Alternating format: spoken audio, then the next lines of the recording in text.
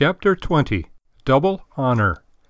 Already this year I have made several trips back and forth across the country, and I am still continually amazed at how indulgent church members are of ungodly and unbelieving pastors, and how heartless so often towards godly and able pastors.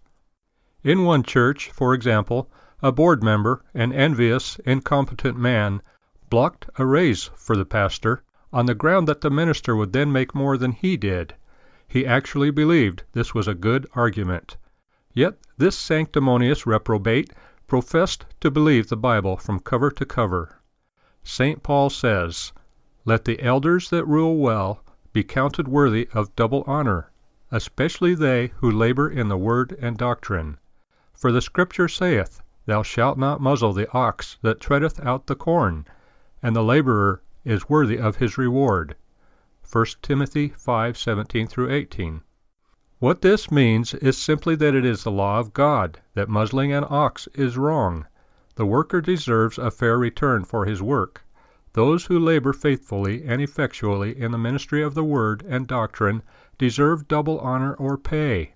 Not too many years ago, a church manse was furnished with discarded furniture from the homes of members, and the pastor's family was given hand-me-down clothes. People sanctimoniously felt virtuous, being stingy towards God.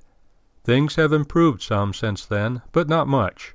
Most people still give the leftovers of their lives to God and to the church, yet they wonder why the church declines and the country disintegrates. How would you like it if you were paid with leftovers? And how do you think God views the leftovers of your life? If you expect God to appreciate you, you are not only a sinner, but a fool. If we deny God, He denies us joy in all that we keep. Ye have sown much, and bring in little. Ye eat, but ye have not enough. Ye drink, but ye are not filled with drink. Ye clothe you, but there is none warm. And he that earneth wages to put into a bag with holes. Haggai 1:6. If we do not honor God's faithful servants, it is because we do not first of all honor God.